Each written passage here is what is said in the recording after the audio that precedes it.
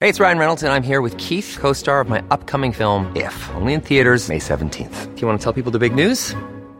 All right, I'll do it. Sign up now and you'll get unlimited for $15 a month and 6 months of Paramount Plus Essential Plan on us. MintMobile.com/switch. Upfront payment of $45 equivalent to $15 per month. Unlimited over 40 gigabytes per month. Face lower speeds. Videos at 480p. Active Mint customers by 531.24 get 6 months of Paramount Plus Essential Plan. Auto renews after 6 months. Offer ends May 31st, 2024. Separate Paramount Plus registration required. Terms and conditions apply if rated PG. This is Paige, the co-host of Giggly Squad, and I want to tell you about a company that I've been loving, Olive & June. Olive & June gives you everything that you need for a salon-quality manicure in one box. And if you break it down, it really comes out to $2 a manicure, which is absolutely insane. It's also so easy to get salon-worthy nails at home with Olive & June. The difference between how your nails used to look when you did them yourself and now with the Mani system is a complete game changer. The best thing about Olive & June, too, is it's a quick dry. Dries in about 1 minute, lasts for 5 days, and full coverage in up to 1 to 2 coats. Visit oliveandjune.com/perfectmani20 for 20% off your first system. That's oliveandjune.com/perfectmani20 for 20% off your first system. Hiring for your small business? If you're not looking for professionals on LinkedIn, you're looking in the wrong place. That's like looking for your car keys in a fish tank. LinkedIn helps you hire professionals you can't find anywhere else, even those who aren't actively searching for a new job but might be open to the perfect role. In a given month, over 70% of LinkedIn users don't even visit other leading job sites. So start looking in the right place. With LinkedIn, you can hire professionals like a professional. Post your free job on linkedin.com/people today.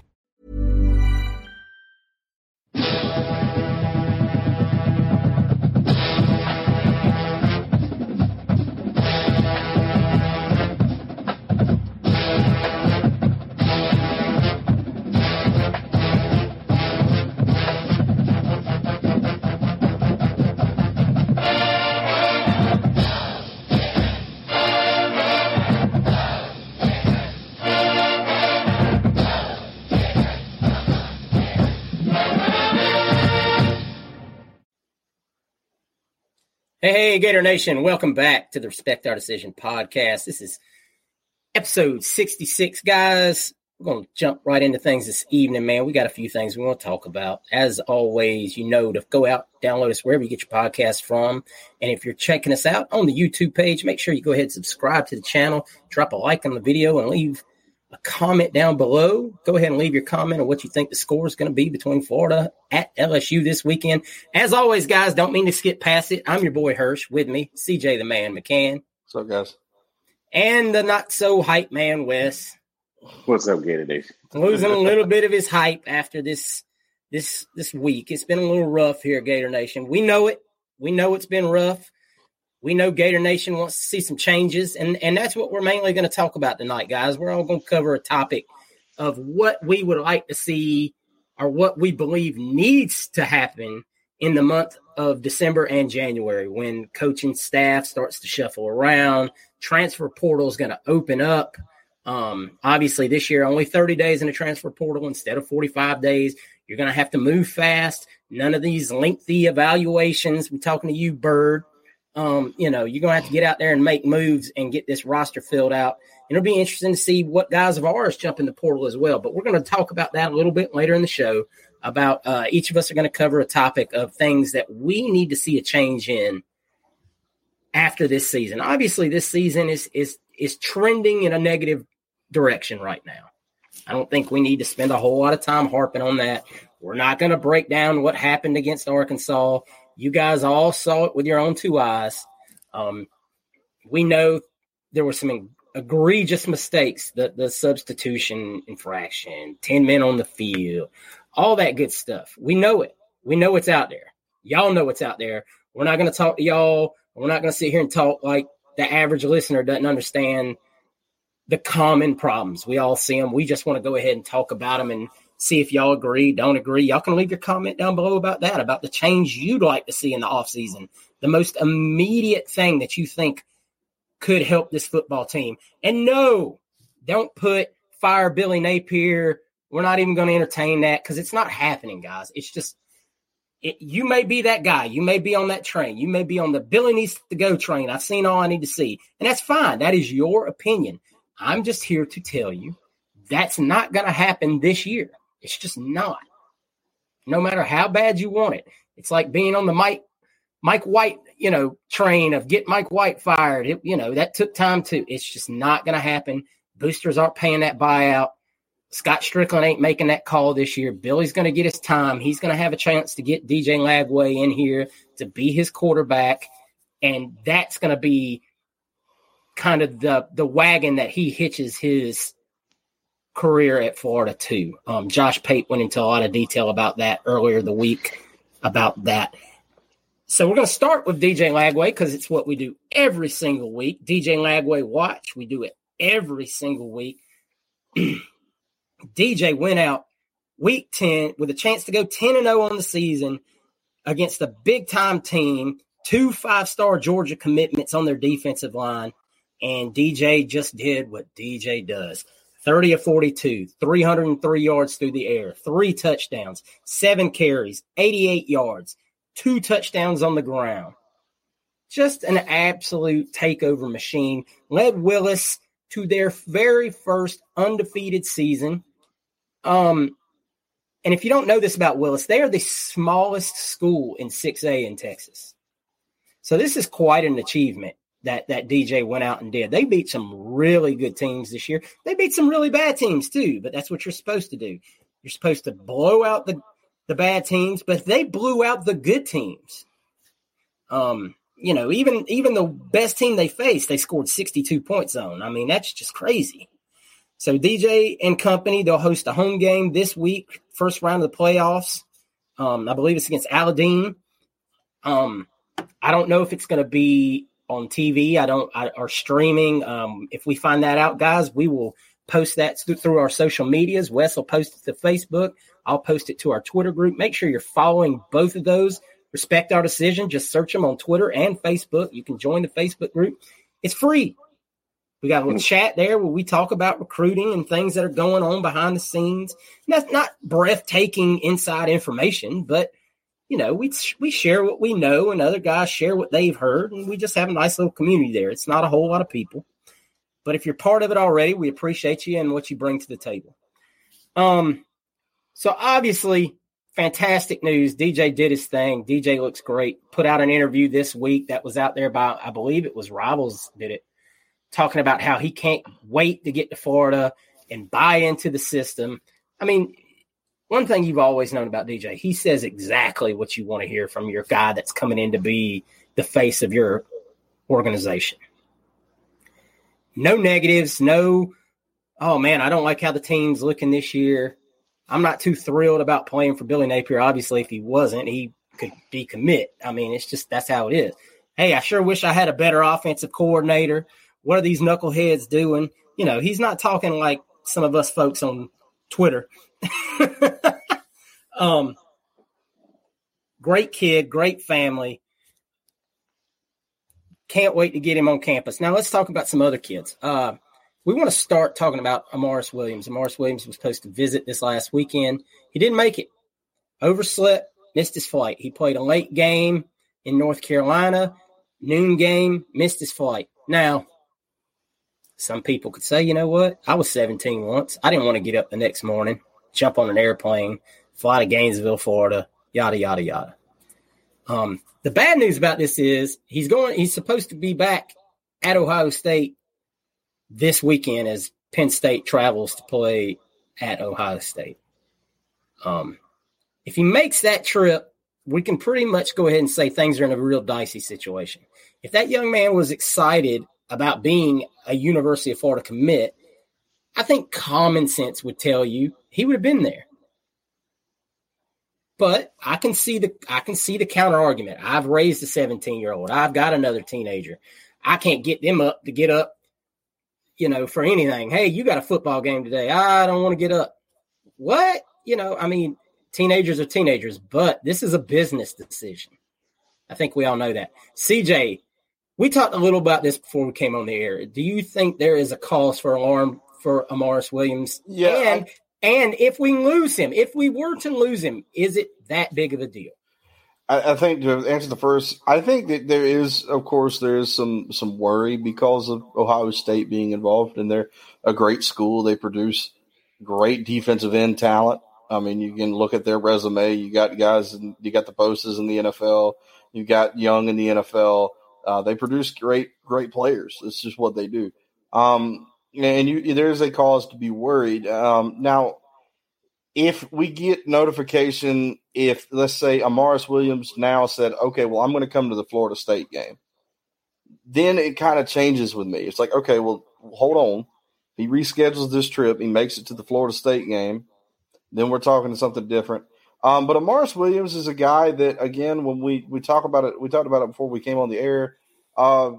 He was a weird commit, not in the sense of, oh, wow, I can't believe we took that guy, as in, wow, I can't believe that guy wanted to commit to us already. Amaris Williams wasn't a guy that was that hyped up weekend that we had all the commitments. He wasn't a guy that we talked a lot about on the show. He wasn't a guy that somebody said, hey, he's trending to the Gators.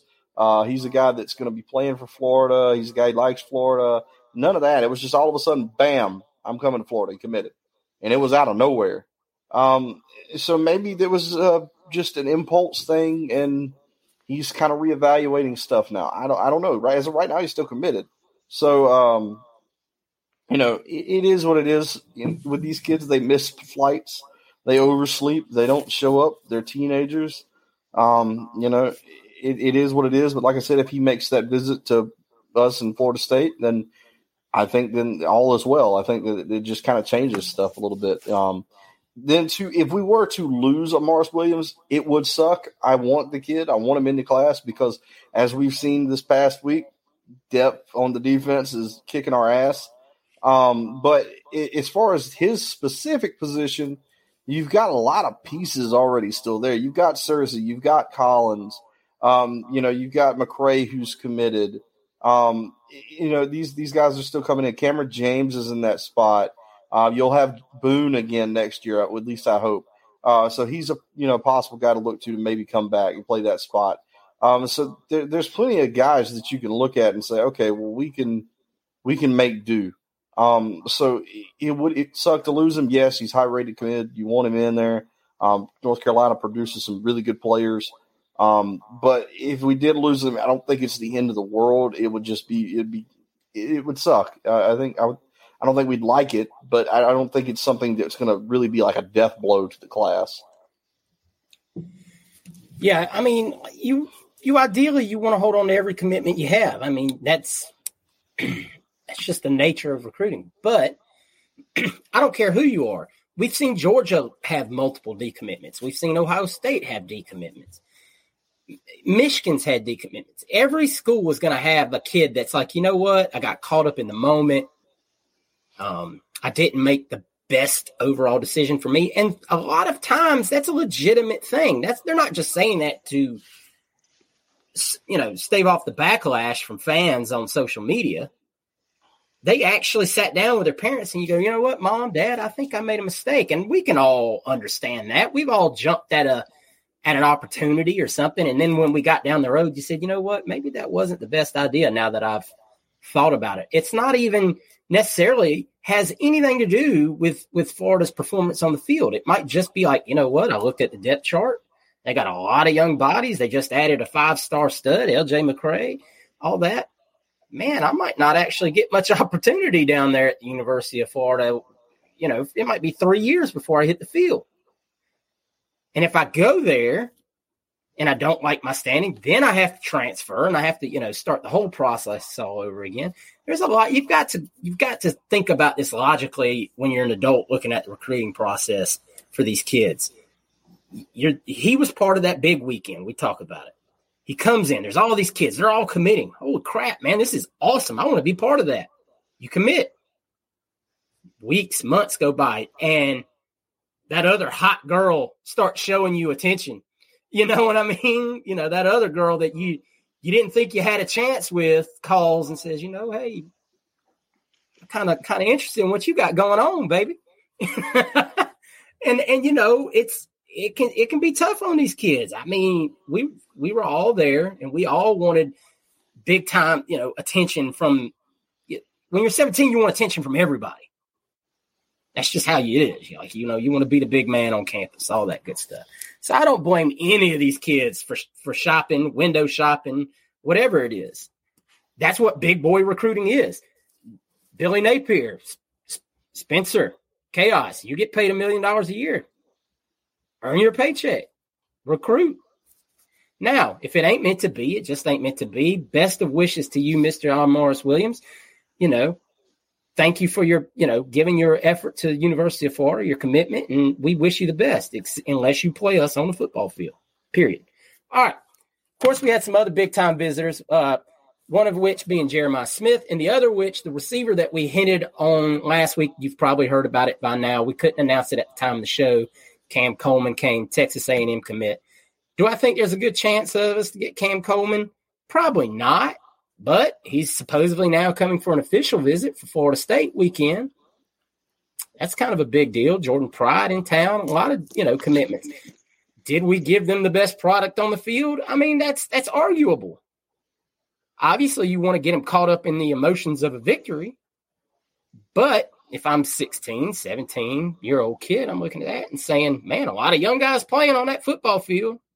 And I think I'm better than that guy or that guy, whatever your position may be. If you're Cam Coleman, I mean, obviously Jeremiah Smith could probably start anywhere he goes to next year. He's that talented. But Cam Coleman's not too far behind. Wes, I'm going to let you have this in a second because this has been a hot point for you since we started talking about Jeremiah Smith. You see the wide receiver room. You know Ricky Pearsall is gone. Andy Jean fighting off injuries. Aiden Mizell still putting on that weight and whatnot to be competitive at this level is why I think Aiden Mizell has not played a whole lot. He's just a very small guy. Some guys in that room that I'm sure these younger guys have been told, look, these guys aren't going to be here next year.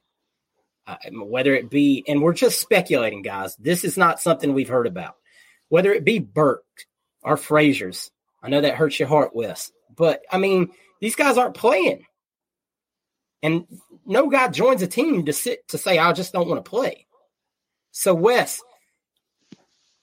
do you think, I know you were talking about early in the year that these guys will want to see someone like Trey Wilson getting these touches, getting heavily involved in offense.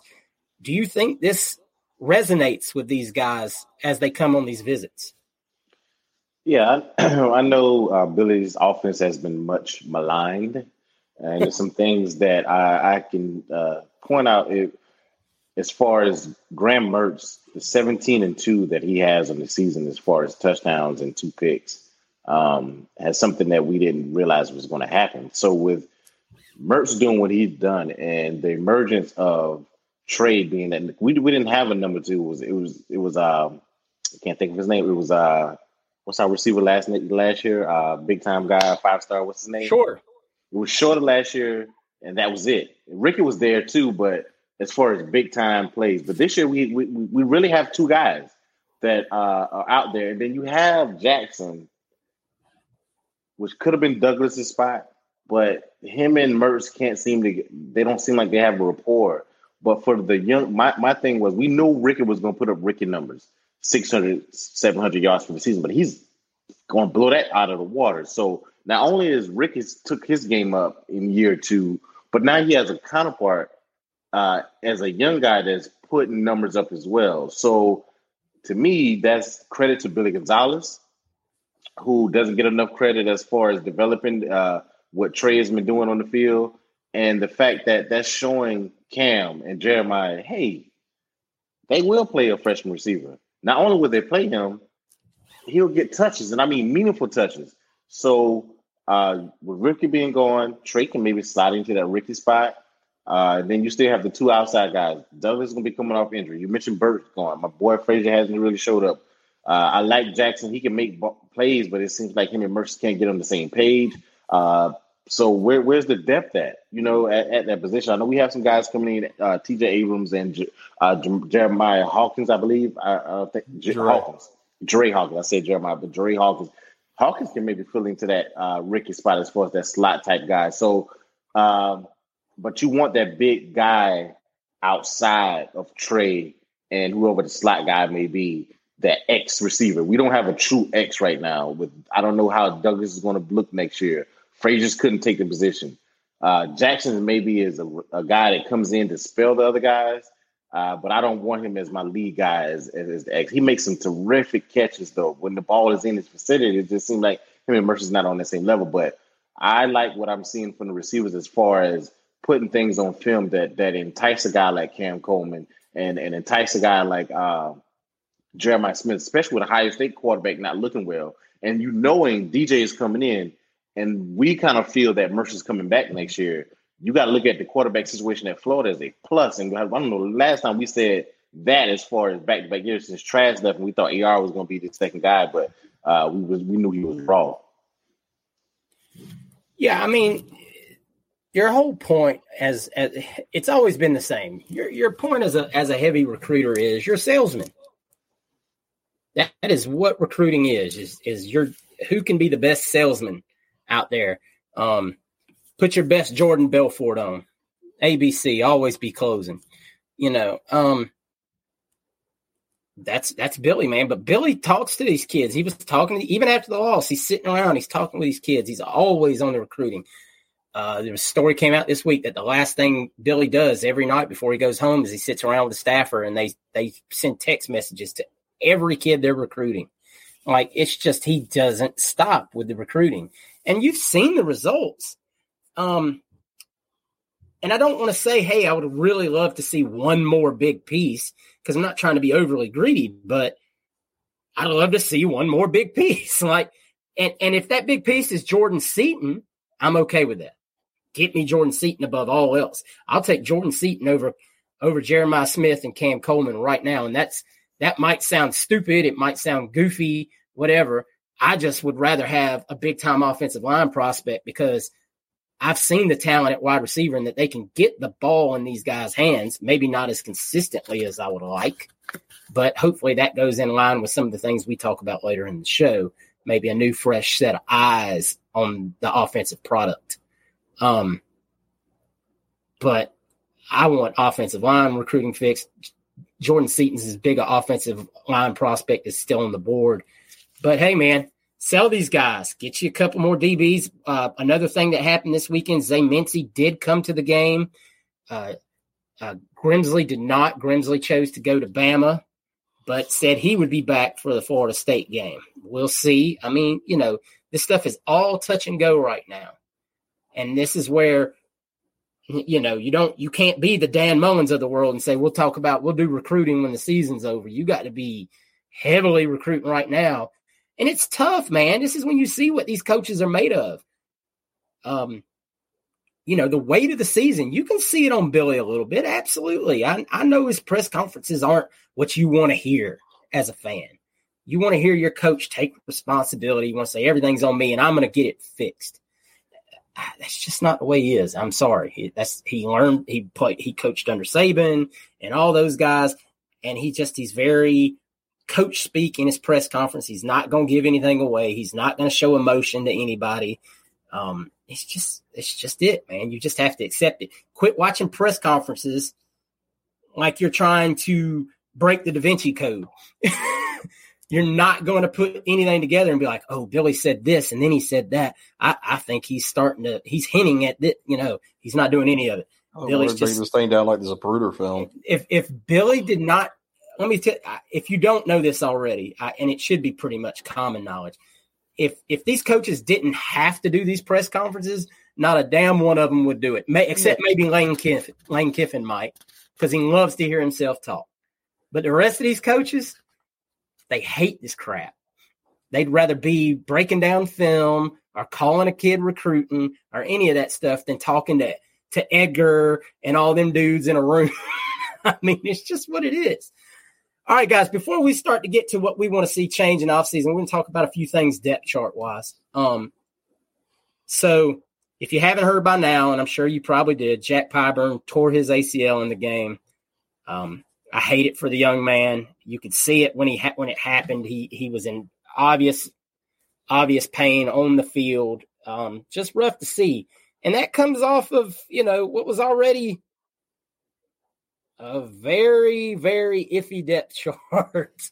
Sapp didn't play. Banks didn't play. Or was it it was Banks that didn't play. Jackson didn't play. Cameron Jackson. Was it Jackson? Okay, Banks did play Jackson. I get those two backwards. Yeah, Jackson all the did time. not play. I swear to God, you could switch their jerseys. I wouldn't know who was who on the field.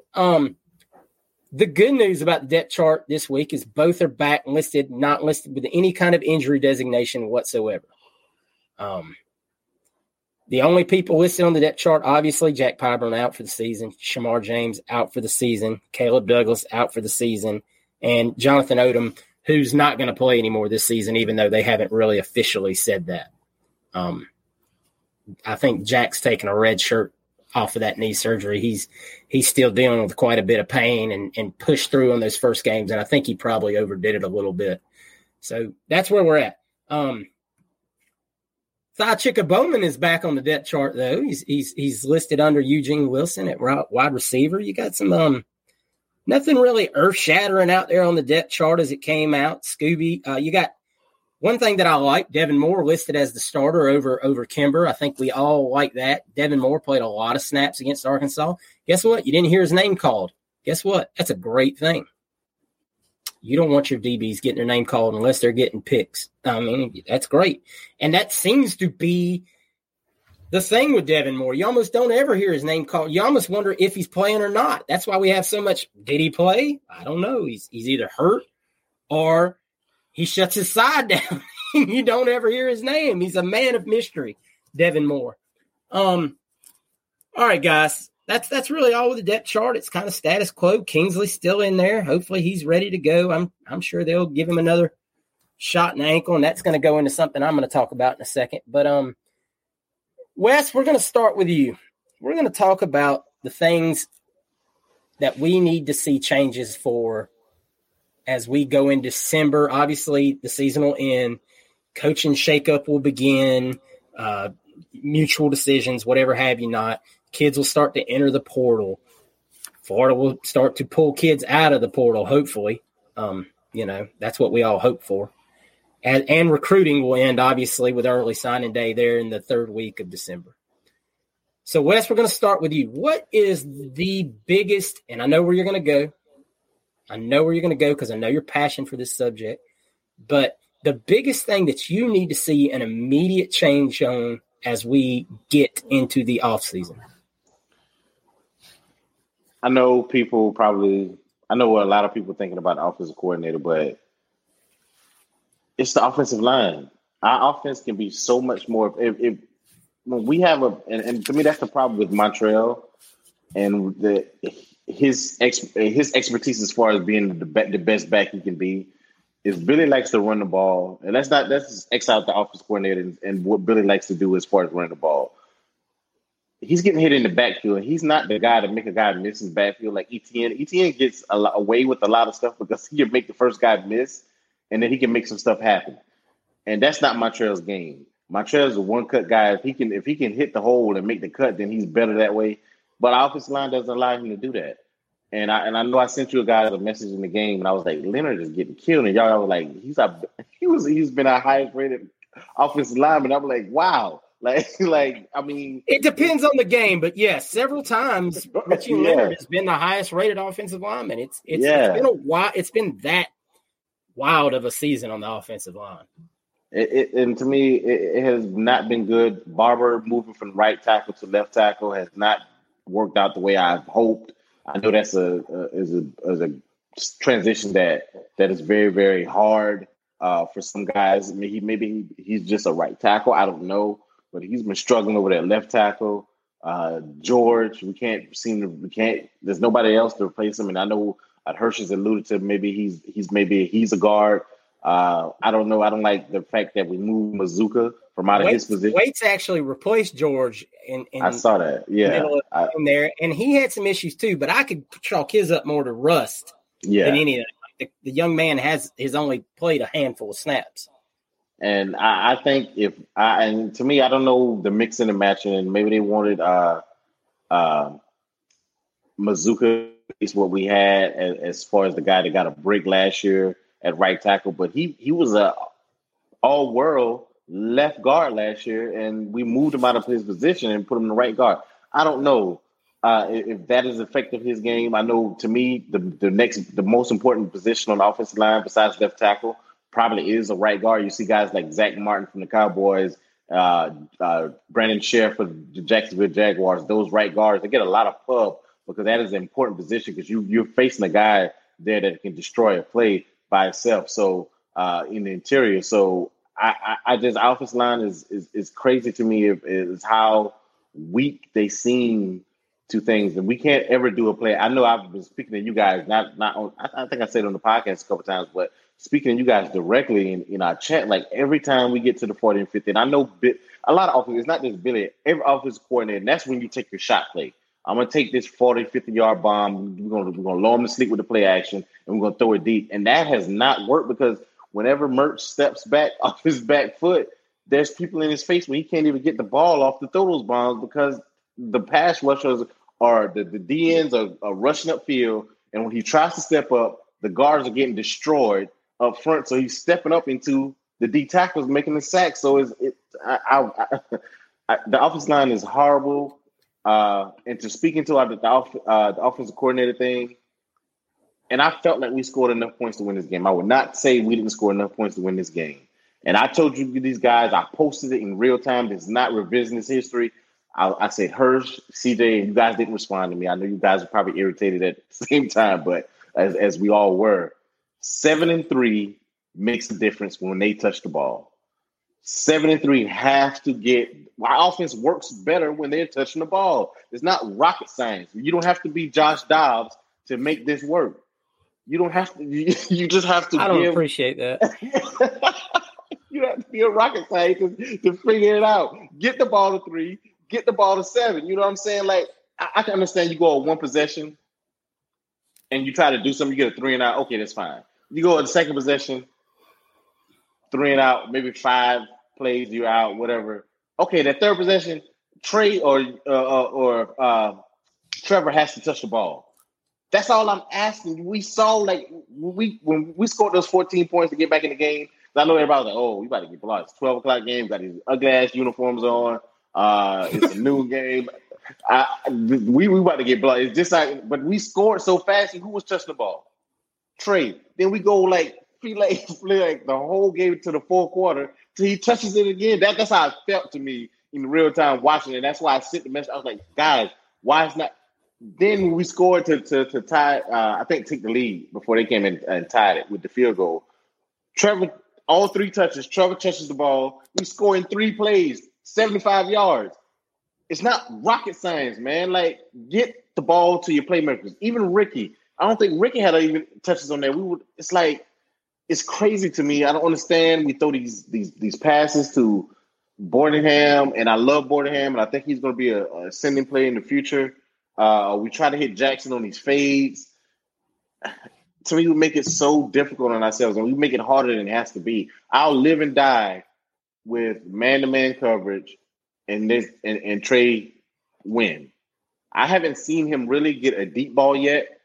That's something I would want to see us do. And to me, he's not playing the X receiver. Him and Ricky are usually on the same side, which is good because now you're putting the defense in a predicament where you may have 3 guys to cover 2 guys. You know what I'm saying? So you may double Ricky, you may double Eugene. And I trust that on that side as well. But I would like to see another OC in here as well, and to me, it all ties together. Hold on now. I know it does, but you kind of strayed off point with where we started with the offensive line. Do you think that we should maintain the 2-coach system? No. And do you think Stale and Stapleton need to both be gone altogether? Like, I mean, I don't know what Stapleton does. I know Stale gets paid a lot of money. So if they're not recruiting well and they're not bringing in guys like I don't know if you guys, I know you guys saw it, but I don't know if the fans saw it. If you didn't see it, look at Jeray Hawkins' screen pass that he ran like 80 something yards on, and see Jordan Seaton blocking down the field, looking like he's a freaking like he's fast, and Dre is moving like Dre is moving, and Seaton is moving just as fast. To see offensive linemen, they're not doing either. So maximum effort. Yeah, and the way our special teams looking, and I know one of you guys are probably going to pick that one up. Hold on now, don't. No, I'm not going to talk about that. But what I'm saying is, I don't want the 2 offensive linemen coaches if we need to have a special There we teams go. coach. That's what I'm segueing into that, because that's the problem as well. And I'm gonna save that for you guys. So no, we don't need that, because that other coach that we probably need as far as on the field needs to be having that position, that coaching position, or the coaching team. All right, CJ, I think Wes tried to leave you a little meat on the bone there. Well, I know you've got some good thoughts on this, and I'll let you just kind of go wherever you want to go with it. What is your biggest thing that needs to be fixed? I mean, aside from the offense, it's got to be the special teams. I mean, the old saying, to me is offense sells tickets, the defense wins games, and your special teams wins championships. You've got to have a good special teams unit, and right now we do not. You lose the game on a missed field goal, on some other crap aside from it. I mean, but at the end of the day, which really sucks is we've shown improvement week to week in the last few weeks, especially. We showed improvement from the first half of the game. It was like night and day. We had great returns. We were returning well. Special teams looked really good in the first half, and I'm like, wow, we've got this down. And then it just fell apart. And it was like they let Chris Crouch come out of the tunnel at halftime. Yeah, oh my gosh, just frustrating, stupid stuff. You miss a field goal. I mean, again, I don't know. I get you, and he could have missed that if it was 5 yards closer. Let's put that in perspective. It wasn't like he missed it short. He missed it wide. So he had the leg. If you hit that field goal, we're having a completely different conversation today. And to be fair, he was bound to miss one at some point. Let's not. He was. It's not. I'm not mad at Trey Smack. Absolutely not. I'm just saying, you got the announcers every time he's up there, and Trey Smack's never missed a kick, or and all that good stuff. You just know he's never missed a kick. Hey guys, by the way, every time they say that, I'm like, shit. Would y'all shut up and let him make the kick? Because it's coming. I mean, that's just it's the law of averages. But you got to see something. We got to get something going with the special teams with it, because we're not doing procedural things right. Basic stuff. It's one thing where we were like last year. Last year it was okay. Well, we don't really have the guy to make kick returns, and our kicker isn't great, but they're getting there. It's okay. This year, it's like everybody's brain fell out of their head. Like, I don't understand what happened. Last year, it was just from the idea of we're not making big plays. Special teams is kind of a non-issue. It's a dead issue. It's not helping us, but it wasn't really hurting us either. This year, it's actively hurting us. And if you're in that position, the coach has got to go. I wouldn't hook my saddle to a guy that's just not doing anything. He's not getting it done. And I'm not saying anything personally about Couch. I don't know the man. By all accounts, he's a good dude. Great. Awesome. I'm not coming after him and his wife and his kids and any of that other, but I mean, sorry, man, you're getting paid to coach football. You're not doing a great job. It's just time to go. I'm not saying you go spend a massive budget on an on a special teams coordinator, because, that's a very niche thing. And there's not a lot of those guys just walking around. And if there is a guy who's pretty elite in what he does in special teams, he's usually not going to leave. He's usually getting paid pretty well to do what he's doing. So they're going to have to find somebody. But the thing with our special teams unit is I'm just asking for the simple stuff, which is kind of, deflating, it's like, if you gave me a special teams guy, he's like, okay, he's going to have 11 guys on the field every time. All right. We're not going to do procedural penalties. We're not going to put the same guy with the same jersey out there, or any of that other dumb stuff. We're not going to line up off sides. We're not going to jump on the line or whatever on the center. We're going to do, we're just going to get in, get out. I'd take that in a heartbeat. So that's going to change. And I think, again, people are so frustrated with the press conference stuff. Billy Napier is not going to get on his press conference mic and throw Couch under the bus. He's just not going to do it. As much as, even if he thinks that, even if he feels like that, and he might, but he's not going to tell you guys that. He's not going to list his plan.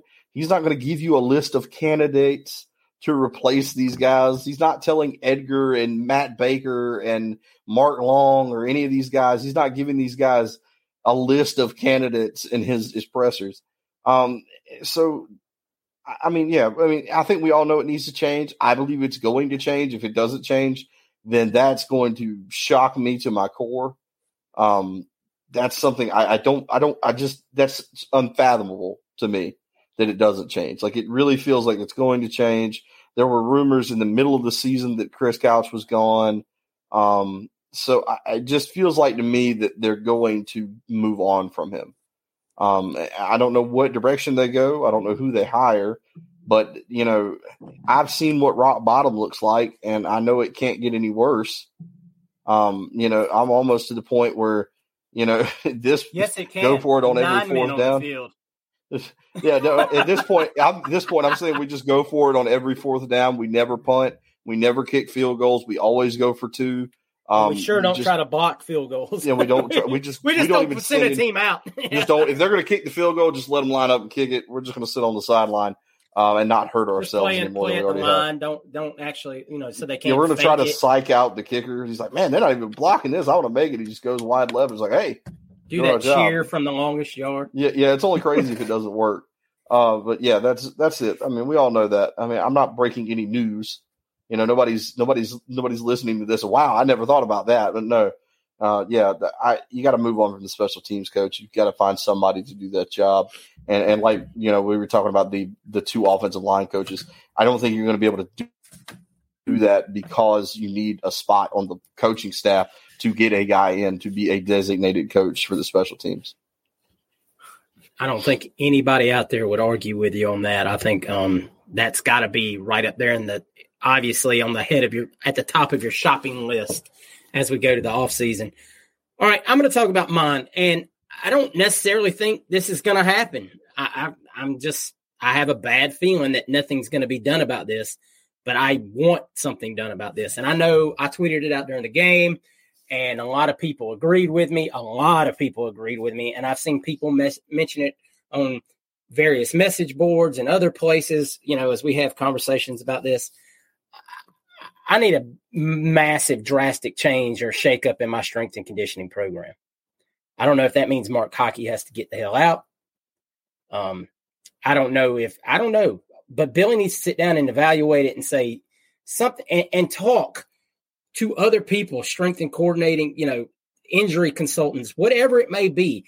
Because look, I'm not talking about ACL injuries. Like, ACL injuries are freak nature kind of things. You could walk off your porch, step on your step, and turn your leg the wrong way and pop your ACL. It's just that freaky. I've done it twice. It just happens. Boone did his celebrating a sack, in a scrimmage. Carroll got his just absolutely destroyed in a scrimmage where he got hit and it tore everything. Pyburn got hurt during the game on a legitimate play. I mean, it wasn't like, it just happens. Here's where I have an issue. And this was told to me this week by someone on the payroll. There is an abundant amount of shoulder injuries on this team, elbow injuries, ankle injuries. Well, I mean, we've seen it with Kingsley all year, but I mean, high ankle sprains happen. That doesn't bother me. But if I sat here and told you that every single one of our linebacker core is hurt because they have sprained shoulders and whatnot, and you wonder why they can't tackle half the time, because they're doing it pretty much with one arm, and the other arm is shot up with Toradol. And that's something that Trevor's dealing with as well. And Wes talked about Trevor. They're having to shoot him up to play because he's got this badly sprained AC joint. There's a lot of them. I mean, a lot of these injuries going on. And that's not even getting into us being dominated on the offensive line at strength positions. I'm not talking about Damian George getting whipped on the outside because he has bad technique and he probably needs to be a guard. I'm talking about what Wes was talking about. Guards getting pushed backwards into the play, on the run play, getting pushed into the gaps where there is nowhere for Montreal to run through on certain plays.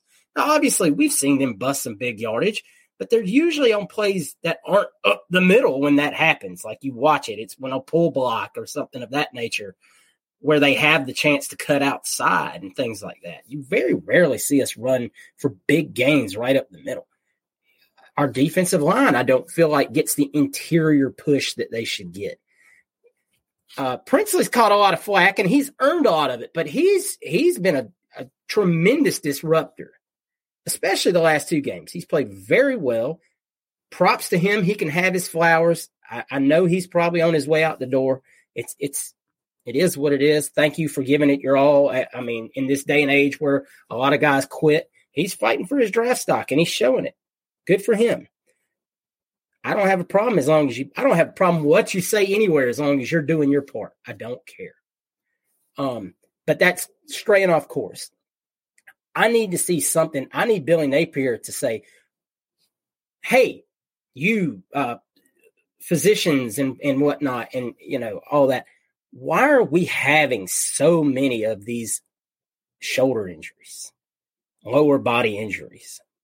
What's going on? Is this something that we could be doing in our strength and conditioning program, or is it something that we're not doing that's causing all this? And we got to get to the root of it, and we got to get to the root of it quick. Now I know you're dealing with a lot of young guys too. I understand there's a part of this that's a lot of young guys that have not been on campus entirely, a whole lot of time to have 2-3 years in the strength and conditioning program. But that still doesn't excuse the amount of guys that we have playing hurt. And yes, I know, Hirsch, it's week 11, man. Everybody's got guys playing hurt. Yeah, I know. But trust me, given what I was told versus years past, this is at a really all-time high as far as these kind of injuries go. You can take that for whatever you want to take it for. You may think I'm off base with this, and that's fine. That's absolutely great. You may be somebody that works in the field of strength medicine, all that kind of stuff, and you know better. Please leave a comment below what you think. I'm all for it. But my thing is, even if it's not the injury things, I'm tired of seeing us get pushed around on the line of scrimmage. Billy said right off the rip, we've got to improve the lines of scrimmage. That isn't just recruiting. That is being stronger than the guy in front of you. Especially in the SEC. In the SEC, it's a lifeblood. Each and every week you're going to face 5 big nasty dudes on the offensive line. And you're going to face defensive tackles, the calibers of the Jalen Carters we've seen and the Jordan Davises, and those guys that are just going to give you a bull rush, and you better have your damn feet in the ground and ready to hold serve, or they're going to take you backwards and your play's blown up, and whatever you had drawn up, whether it be play action, please quit running it, or a screenplay that's in motion, but your guy gets blocked into it and the motion man's out of whack, or it's a screenplay that you can't throw because you don't even have time and you got to throw it into the dirt right at his feet. We've seen it all this season. And that is not, and I think everyone can agree with me, that is not Florida football. There's been a lot of talk over the last couple of weeks about the standard of Florida football. And I'm not debating what the standard of Florida football is right now, but getting beat all over the line of scrimmage is sure as hell not the standard of Florida football. So we need to figure that out. All right, guys. Look, I don't know if Jayden Daniels is going to play this week. It's Brian Kelly. He doesn't value the safety of young men. We know that. So Jayden Daniels is probably going to play. He's probably going to tell him to go up in a light tower and come jog down and, do some crazy stuff, see how his head feels when he gets done. I'm joking. Maybe not. But we're going to do it anyway. The SEC hates a 7:30 game in Death Valley. CJ, you go first. What's the score prediction? Gators win 45-42. Holy shit. I don't believe I think if there's this game on the schedule, I feel like we can win. I don't give a damn about Death Valley. I don't give a shit about 7:30. I don't care. We can beat this LSU team because their defense is hot garbage. Ours is too. That's fine. Our offense has played pretty well. We could put up points. It's definitely going to be a good week to pad the old stats. We watched an Arkansas team that beat us last week also take LSU to the same position. The only difference is LSU made their field goal and we didn't. We can beat this LSU team. Don't for a minute sit there and get on Twitter and cry and moan about, oh, we're going to get our shit pushed in. I don't care. We can beat LSU. We can do it. If we don't, we don't. But don't sit there for a minute and cry and suck your thumb and curl up in the corner and act like we can't beat this team. We can do it. We can for sure do it. I'm not admitting defeat. I've had a different outlook on the other games. The Georgia game was a different animal. This is a team you can beat. They've lost 3 games. This isn't an unbeatable team. This isn't a terrifying team. This is a team that can be beat. This is not an LSU team that has Joe Burrow and those guys walking out the sideline. Sorry, that's my piece on it. I think we can win. All right, Wes, back that up. Follow that prediction up. CJ said like 3 cuss words. He's going crazy. He went all in. Hirsch, I was going to do breaking news and say this is going to be the first time I picked us to ever lose.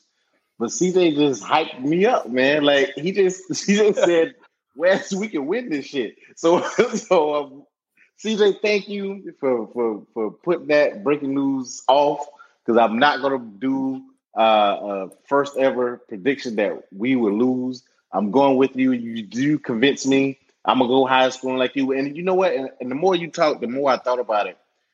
And I thought about how we tied the score at 14-14 with Arkansas, and then we went into this lull. I thought about when we got down in South Carolina and we went on this rant, this run at the end in the fourth quarter.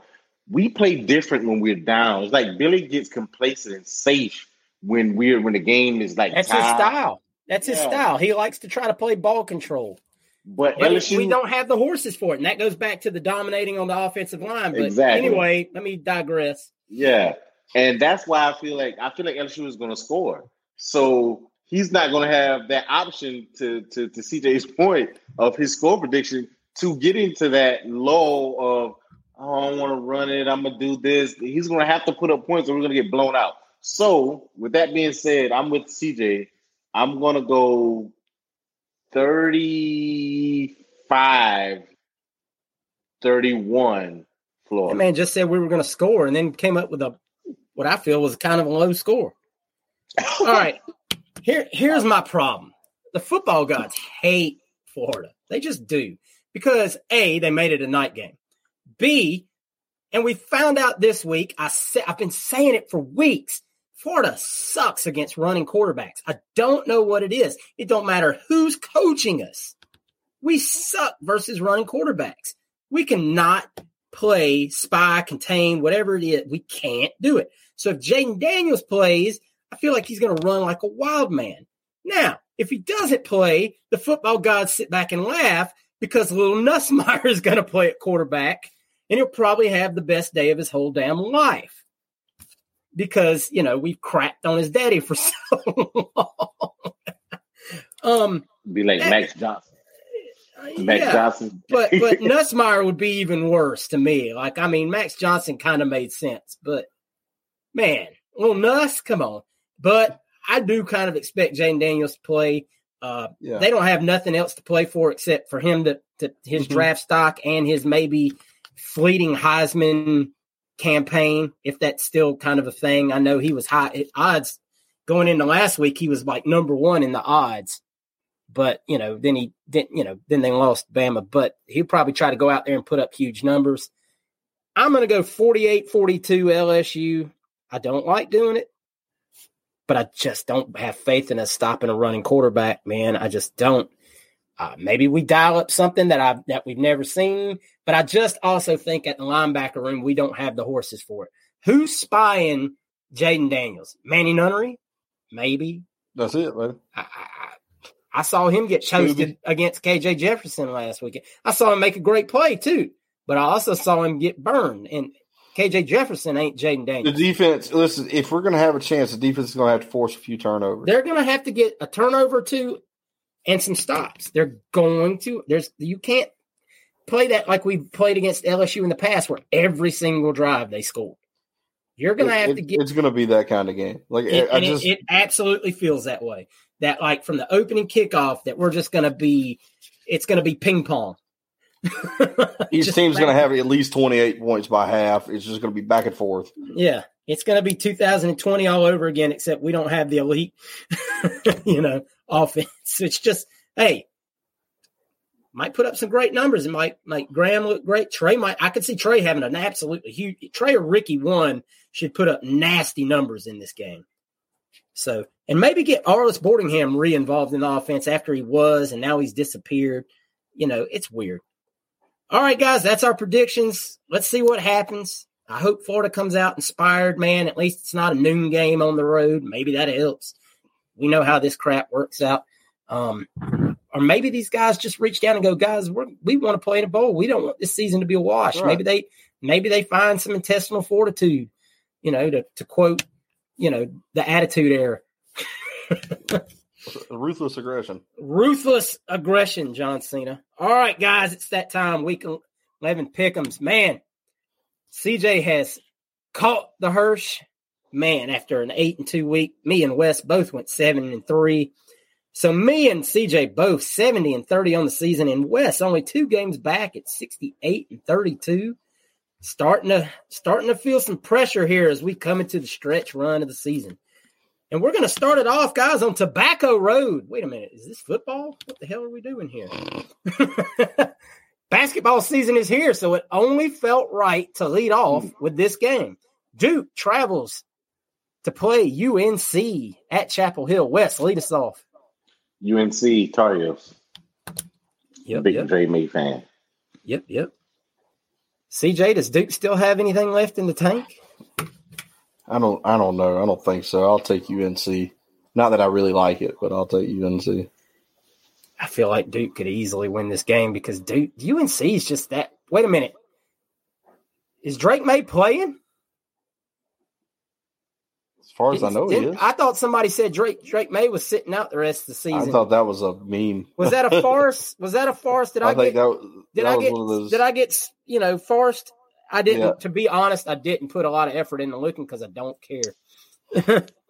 Other than I wish the Falcons could draft him next year because God knows we need him. But anyway, let's keep it moving, guys. All of us said UNC. We're going to go with that. All right. Auburn travels to Arkansas to play Arkansas there. Arkansas might have a little momentum coming off the upset of UF. CJ? Give me Arkansas. I think the new offensive coordinator has learned that their offense is much better when they actually let KJ Jefferson run. And the Rocket Man's back. He should be full go this week. Wes? It's Arkansas and who? Auburn at Arkansas. Go Tigers. Oh, he won't do it. He can't do it. He hates. Look at that dilemma coming over his face. Damn, Sam. I'm gonna go with Sam Pittman. Okay. You know what? I think you're gonna see Arkansas play a lot. I think Arkansas. Look, we've talked about it. They hung with LSU. They hung with Alabama. And that was out Rocket playing. So they get him back. I mean, their defense is their defense is solid. Yeah, his defense. I don't know if they're solid, but Auburn's offense. They got a pretty good front. They got a good front. I think they're susceptible to some plays, but Auburn's offense is definitely one. They ain't throwing deep. Auburn ain't throwing no damn. Auburn's offense is definitely going to make you look better than you are. All right, here we go. West Virginia at Oklahoma. Oklahoma doesn't look so hot anymore. West Virginia coming in 6-3 on the season. Wes, who you going to take?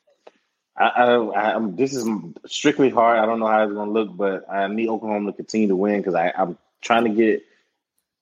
I can't have Florida State and Georgia both in the playoffs. I need something to go right for me. What is that got to do? Because I need somebody to get in because a bunch of teams are going to have one. Oklahoma's number 18 in the country. They done lost 2 games. They got 2 losses? My bad. They lost last week. They lost to Oklahoma State. My bad. I got it confused with Texas. Oklahoma anyway, though. Wait a minute. Oklahoma anyway. Let me tell you something. Hold on. I'm gonna call this fool on his stuff. You were the one that picked Oklahoma State to win last week. I forgot. Yeah, Pokes, that was my win. That was my win. I should have picked. Almighty, this man right here. I could have caught up with. I could have been past Hersh if I picked Georgia to beat Missouri. I forgot about that. You foolish as hell. We'll get to that here in a little bit. CJ, who you taking? Give me Oklahoma. I don't know why. It's at home. That's why I'm gonna take Oklahoma as well. If they had to travel all the way up to West Virginia, buddy, I'd probably take West Virginia in this contest just because they're a young team, man. They're growing. Very similar to Florida. The difference is they don't play the schedule that Florida plays. Right. If they did, it might Oklahoma might look a lot. They better get ready. They better get ready. Shit's gonna get amped up real fast next season. Yeah. All right. USC and the crying Caleb Williams travel to Oregon, take on the Ducks. CJ, who we going with? I'm taking the Ducks. I'm just giving Caleb Williams a hard time. If you can't cry to your mama, you can't cry to anybody. But that was rough that y'all quit filming these kids doing that. Really. Like, y'all are scumbags for that kind of crap. Wes, who we taking? Well, you know how I just talked about the playoffs. You know I'm going to watch. Washington. Washington ain't involved, Wes. It's Oregon. There you go. Washington's later on. But, you know, I need them Pac-12 teams to keep winning, man. You need to quit drinking in Bud Lights before the show. Don't tell everybody I'm drinking Bud Lights. They might cancel us. We ain't been canceled yet. We ain't that's right. All right. Man, I don't know. This is tough. If this was at USC, I would go all USC on this. I just don't know. I feel like they just fired their defensive coordinator. I feel like they're in the tank, man. I don't know. I feel like is Caleb Williams going to keep playing? Like, I don't know. Give me Oregon just because it's on the road. Bo Nix. And USC just seems the wheels have fallen off. Like they fired their defensive coordinator, man. And I'm gonna give Lanning the edge on the defensive matchup against USC. Yeah. All right, Bama looking really good off that win against LSU. Travels to Kroger Field to take on Kentucky. Wes, Roll Tide. CJ, I think that's pretty easy. Yeah, that's Bama. That's Bama all day. Wasn't a whole abundance of matchups, but this is one of those games that could have the letdown factor. You got off the high of the LSU night game. It's the Bear Bryant Bowl. Yeah, the Bear Bryant Bowl, baby. But yeah,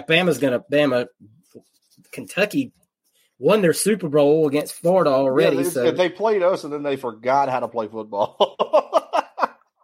All right, boys. Now we're getting interesting. Tennessee travels to Missouri. CJ, how you think this plays out? Does Tennessee come off? I'm afraid. Right? Yeah. I'm going to take Missouri because I feel like Tennessee's looking ahead to Georgia. I think their eyes are fully set on playing Georgia. I think they just slip up on Missouri. I think they're not looking right. Wes? We don't have a time on that game, do we? This is 3:30 CBS. Ooh, this is a big game. Yeah. Gary Danielson subs. Yeah. I'm gonna go with Missouri as well. I don't trust Tennessee. God, I'm gonna hurt my fucking soul right now, boys.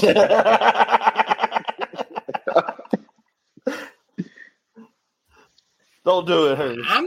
Tennessee's looking really good right now, man. They're looking really good. It's a coin flip game. If this was a night game, I probably would go with Missouri. But middle of the day, it just doesn't inspire me. Missouri's just not intimidating. It really isn't. Obviously, Tennessee's played in a lot tougher places this season already. So I don't know, man. I think they're focused. I'm gonna go with Tennessee. God, that's I gotta take a shower after that. All right, back to the Pac-12. Utah at Washington. That's the game. Wes? Right now, I'm going Huskies. Gotta go Huskies. Need them to keep winning. CJ, does Phoenix's Heisman candidacy continue to roll on? I'm gonna take Washington. I think Utah's magic is out. I think they've used it all.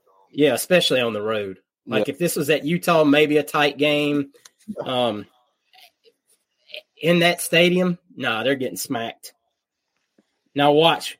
Now watch, this will be the upset of the week, and Utah will end up beating them by like 3 touchdowns or some craziness. Yeah, then Florida State can take a breath. Speaking of that, the annual rivalry here, Miami travels to Tallahassee to take on FSU. CJ, this is like picking between your favorite math teacher. I'm picking a meteor. Florida State wins because Miami is horrible. So, boy, what happened to Van Dyke? He got reading them books, man. He was reading them leadership books and all that. I hope they're paying him in life wallet stock. Oh God, I hope they're not paying him in that. I hope they are. He's earned every share. I could pay him more than life wallet stock. He's earned every share of life wallet stock. Oh, he's earned it. All right. Wes. FSU. God, I think this game might get ugly. It'll probably be tight at first, rivalry. They'll be hyped up, but Florida State's not that.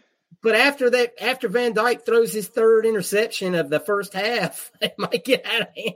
I don't know. I hope Miami wins, but I'd like it to at least be an entertaining ball game down to the wire. But you can't go losing. You can't score 6 points against a bad NC State team. I'm usually with this game. I'm picking between the lesser of the two evils of who I want to win. Like last year, I kind of wanted Florida State to beat Miami because they were kicking our ass in recruiting. So, it was like, yeah, beat Miami. But this year, it's like, Miami, you got to do something. You got to help us. Don't put it on us. I'm not – you know what? And I'm going to take a minute to swerve off here, and I'm taking FSU. Don't get me wrong. Miami can't really say they're having any kind of a better season than we are, boys. I'm going to tell you right now. Miami with that class they brought in versus the schedule they've played, oh, my God. Horrible. And they easily could have lost that game to Virginia that they won in overtime. I mean, granted, they found a way to win. Good for them. Clemson, too. Yeah. They haven't been good since they beat A&M. And A&M's not a good football team, but, boy, they sure were pumping that up. All right, let's get down to the meat on the bone, boys. Michigan travels to Penn State. Wes. Michigan. Who's going to win in this fantastic offensive, in the Cheater Bowl? Michigan is going to win. In the Connor Stallion Bowl, CJ. What time is the game? I think it's the night game. I think that's the night game. Is it that or the big noon kickoff? Yeah, I think it might be the big noon, hers. I could be wrong. I don't pay. I think you're actually. I don't know why Big 12 does that. I'm telling you now, these fools give away their damn games like wrestling pay-per-views. It's a noon game. You ain't knocked the crust out of your eyes yet. Let's watch the biggest game of the week for us. It's like giving away WrestleMania for free on Fox. I like it though because the first game it gives you something to watch to start. I agree. Maybe that's the whole reasoning behind it because they also know it's boring as hell and they don't want to lose their 8:00 viewers. Give me Michigan. I guess Penn State. James Franklin hasn't shown me yet that he can beat Ohio State or Michigan. So Harbaugh wants to take some. Harbaugh wants to go out and make a statement because he needs to take some of the eyes off of him as far as this the Connor Stallion scandal. He's got to go out and do something to kind of get some people talking about something else. Of course, then they're just going to turn around and say he's been stealing Penn State signals and everything, and that's why he won. He can't win. Michigan, give me Michigan because Penn State's just not going to score enough points to hang with him. All right, Lane Kiffin. Lane Kiffin been on a run, man. Been on a little cocky run. Ole Miss travels to UGA. CJ, who we taking? All right, give me the Dogs. Dogs are going to beat the hell out of Ole Miss. It ain't going to be close. Wes, you going to pick somebody else against UGA this year? I mean, are you done figured that out? Third time's the charm, hers. Kentucky let me down. Missouri let me down. Lane would not let me down. Whoa, boy, that's a big statement out there. There ain't too many people Lane ain't let down. Hey, clip. Shout out to TD Gator. Wes giving a shout out to his boy TD Gator picking the Lane machine. Yo. You almost made me say it. But CJ, go ahead and clip that. They're going to win by 10. Ole Miss is going to win by 10. Hot and toddy, gosh almighty. 2 scores. Western The way to got beat, it. I've told you guys, the way to beat Georgia and the old Alabama when Kirby was there, you have to have somebody that can throw the ball. I'm going to tell you right now. Lane's going to throw it. I thought Wes was drinking the Bud Light. He in the Henny. Yeah. In my bag. Lane, you have to be able to throw the ball. I'll throw a damn party if Ole Miss beats Georgia. I just don't think it's going to happen. All for it, but they ain't walking into damn Athens and beating UGA by 10 points. You have to be able to throw the ball. You saw C.J. Stroud in the championship game. You saw Deshaun Watson. I'm going to tell you right now, we will clip this highlight. We will clip this whole highlight and put it on Facebook and Twitter if it happens. And everybody take a shot of this Henny that I'm drinking right now, too. Yeah. My God. Woo. Watch it. Ending on a high note, and by high I mean smoke is smoke. All right, guys, that's our picks of the week. About 4 as always, don't put your hard-earned money on those picks, especially Wes's. Bet the money line. Unless you got that money to burn and you just want to bet throw the down, money line. You know, stick to prize picks. All right, guys, we appreciate it, man. We love doing this every week. At least we can find something to laugh about while we're doing this right now. You know, it's tough, man. It's tough being a fan right now. Here's what I urge you to do: tune it out. Quit living in the moment of every week. Realize this is a process. Look, it's going to go one of two ways. It's going to get better or it's going to get worse. But either way, something's going to get done eventually about it, and we can't do nothing about it. That's just the simple of it. We can bitch. We can moan. That's where fans. You have that right. You have that right to go on social media, say whatever you want to say. But here's the thing. You're only doing it for yourself because they don't care. They just don't. They don't, because Billy has been made promises. The boosters that matter are keeping those promises because they're not paying a buyout right now. It's just the way it is. It's the way the contract was structured. Jimmy Sexton knew what he was doing when he structured this contract for Billy Napier.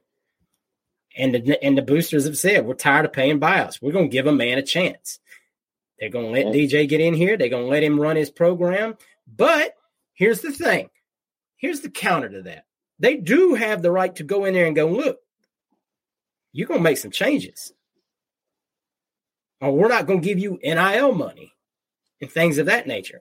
That's where you pressure a coach into changing things. Also, Hurst, to piggyback off that, if you made Billy Napier promises and then you don't fulfill those promises that you made him to give him, you can't get another coach. Exactly. That's my point. Another coach is going to be like, well, you promised this guy that and you didn't deliver on it. And I understand the take of $7 million to buy a lot of people. And you're right. It can buy a lot of mid people because a coach of worth their salt, it's going to be another project guy, a guy that's highly thought of, but you're going to have to pay to get him here. That's how that would work. So let's just look, we've said be patient, and I'm not going to say be patient because if patience isn't in you, it's not in you. But here's the long and short of it. Billy's not going anywhere right now.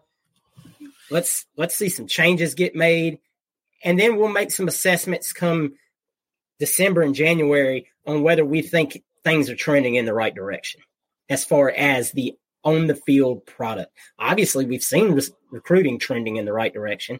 Finish the class, make the changes, and then we'll assess, hey, was that enough or not? And then we complain about some more stuff because that's what we do because we're fans. CJ, you got anything to add?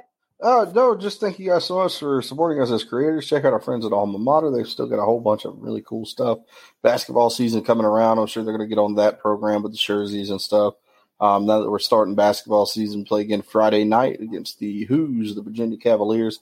So check that out. We're going to try to keep up with some of the basketball stuff over here. It's not really any of our things. I mean, we watch it, of course, but, I don't cover it to that extent. But we'll try to keep you guys updated on what they're doing, what they're playing.